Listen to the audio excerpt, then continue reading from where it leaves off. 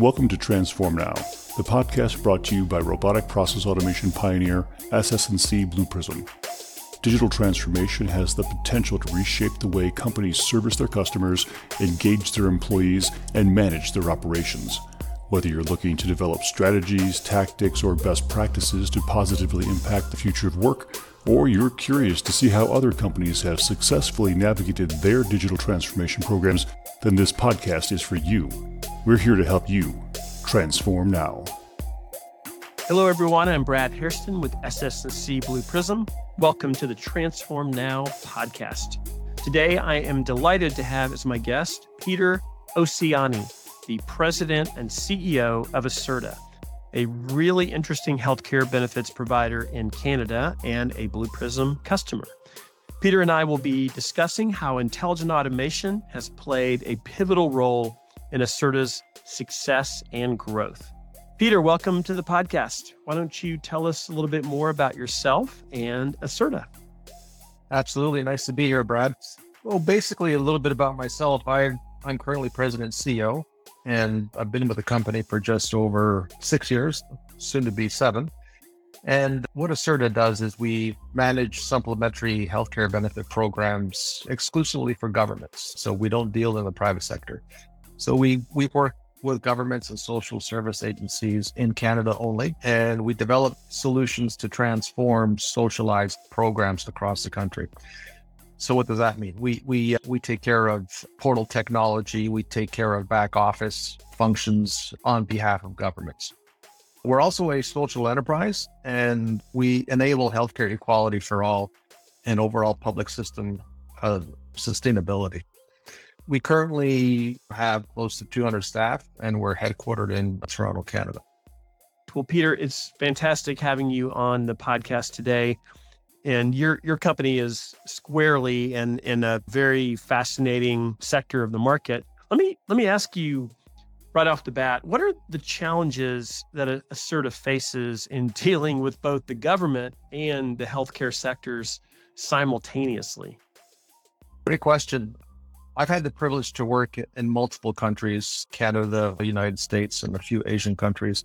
And not to pick on the Canadian government, but, one dynamic is slow moving, while the other is quick and early adopters.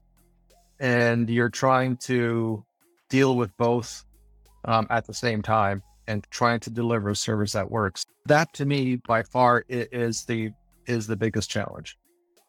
Yeah, no doubt. That would be interesting having two different entities right there on different ends of the spectrum.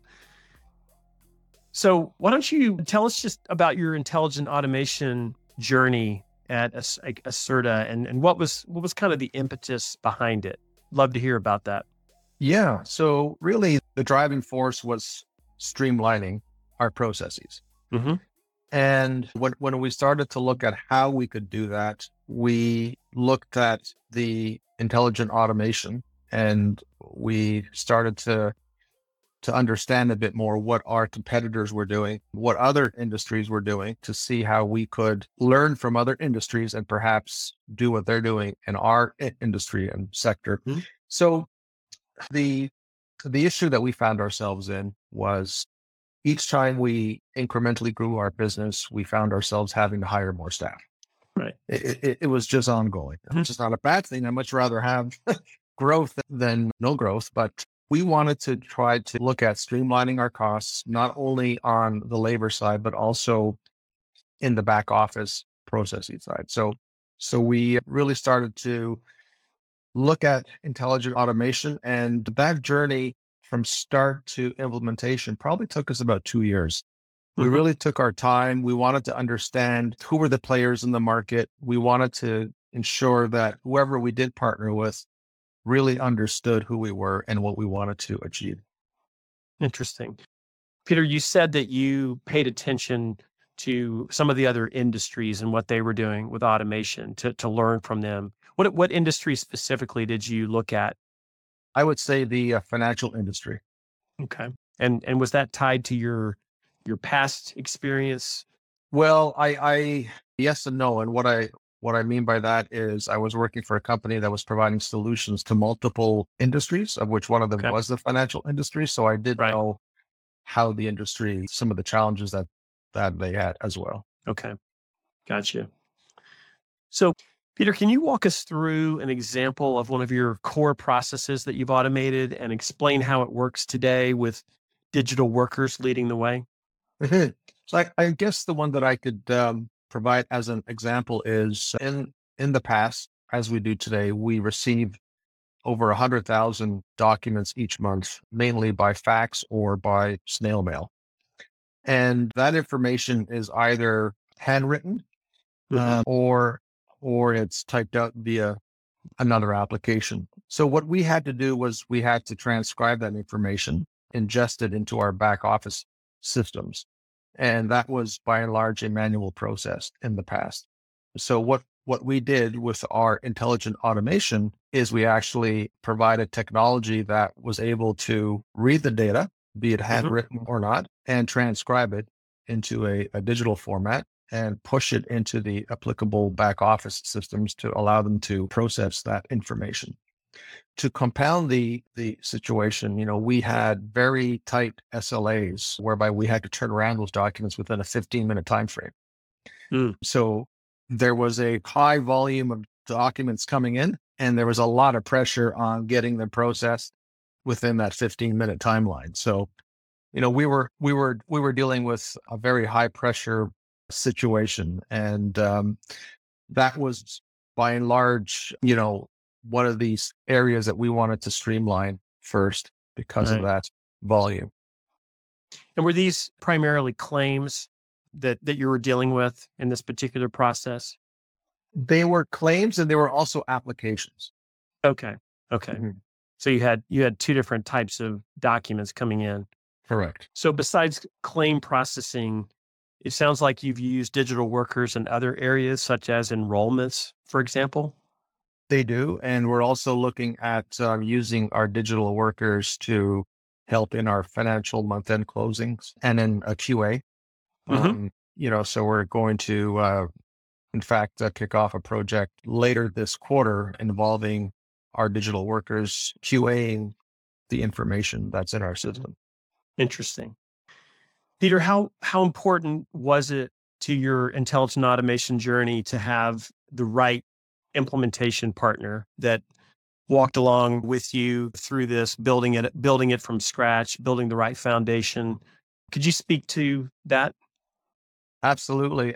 It was by and large the number one requirement. Hmm. At the end of the day, we wanted someone, as I mentioned earlier, who understood our business, who understood our end goal. Hmm. And as I mentioned at the onset, we interviewed quite a few different providers Hmm. and looked at different technologies. And, we felt that we found the right partner and the right technology as well for our business. Right. That's great. And I believe Reveal Group was your primary partner. Is That that is correct? correct. Yes. Yeah, we can give them a shout out. Okay, Peter, what are some of the key ways you've measured your success with intelligent automation? Are there any KPIs, for example, that you can share that you've used to gauge your progress? Yeah. I mean, basically, what we're doing is we're measuring processing time and volumes. Hmm. Right. So that in a nutshell is what we're doing, but in different lenses, if you will. Hmm. And then we're going to have different KPIs for different processes going forward. As I mentioned a couple minutes ago, QA, financial month end closing. So one KPI could be, for example, how many days to close the books, and then how quickly can we close accounts payable, accounts receivable, etc. So those are the KPIs that we will be implementing in the future. And the current ones that we have in place really are looking at the volume of data coming in, how long does it take to process it, and Hmm. what volume. Right. And how difficult was it for your team to keep track of KPIs to measure your progress in your automation efforts? Did you have to use any new tools or processes, for example? By and large, no. we were able to work with our implementation partner on using what we had. But yeah, so I'd say by and large, no. Okay. All right. What impact did the adoption of intelligent automation have on your workforce morale and culture? Yeah, that was interesting. So at first, there was a lack of trust. Mm-hmm. The apprehension was low, and morale was low because we were doing the implementation and we had some challenges, which we expected. Right. We knew we would have challenges. Yeah. But then as we were fine tuning the application and the processes, what we found was the workforce morale and culture was starting to shift. You could see the shift. You could start seeing greater trust, belief in the numbers. Yeah. Whereas at first, as I mentioned, there was disbelief, saying, no, that can't be right. Right. But then after once everyone felt a bit more comfortable and had more trust, then there was a belief in the numbers and in the process.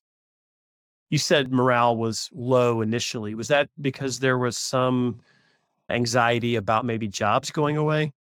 No, people weren't really concerned about their jobs because what we did from the onset was we explained to our team members that their jobs aren't going away. We're just letting the bots, the intelligent automation do the mundane work for you. Right. And we want to use your experience and knowledge in other areas. So we were able to convey that message right from the get-go so that the workforce understood that the bots weren't taking over what they were doing. Gotcha. Yeah, it sounds like you've kind of recalibrated your human labor to focus mainly on exceptions and let digital workers handle all of the boring, mundane work. Is that right? Okay. Exactly. Yes. Well, Peter, in the digital era, it's become more and more common for companies to utilize a hybrid workforce. That is the combination of human and digital workers. That's what you're doing to a high degree at Acerta. I've got to believe, while most companies can only say that a very small percentage of their workforce is digital, that percentage at Acerta is extremely high. I'd love to hear your thoughts on that in general. Absolutely.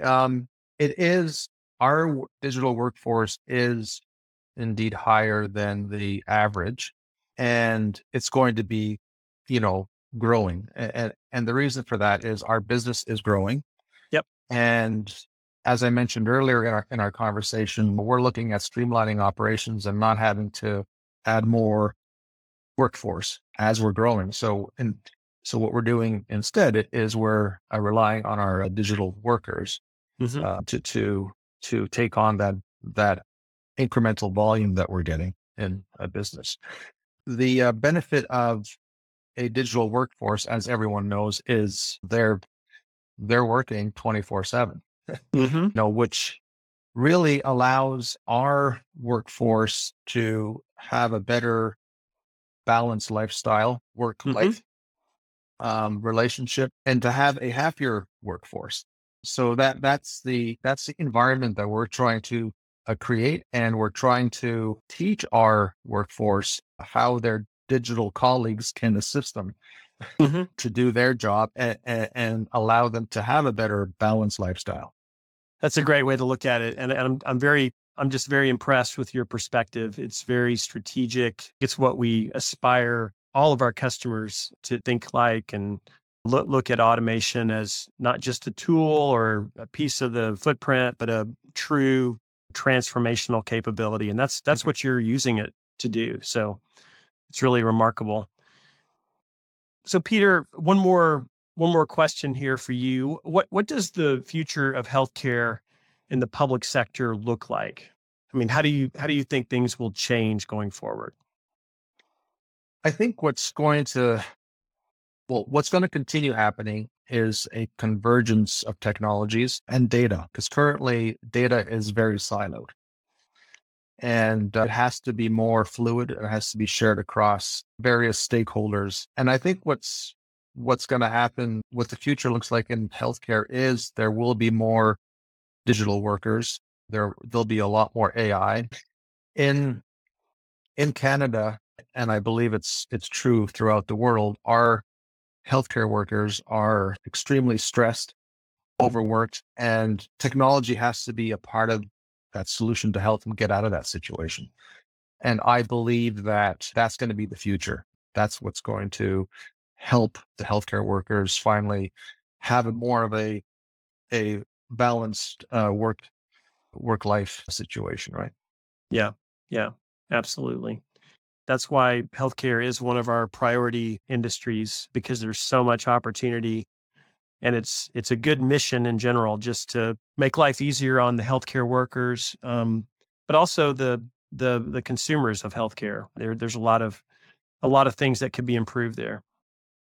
Well, Peter, it's been a true pleasure having you on the podcast today. I really appreciate you taking some time with us to talk about your company and how you've embraced intelligent automation in order to achieve your corporate mission. It's a great story, and I love the way you're really embracing automation as a platform for growth. I mean, it is integral to achieving the growth at the pace that you want to achieve it. So congratulations on the results you've had there. I wish you the very best. Thank you again for being with us. Thanks for having me, Brad. It was a pleasure chatting with you. Thank you. Thanks for tuning in to Transform Now. For more insightful discussions on digital transformation and more, check out our podcast channel where you'll find all of our previous episodes. And to make sure you never miss an episode, subscribe to the show on your favorite podcast player. And if you like what you've heard, please leave us a review.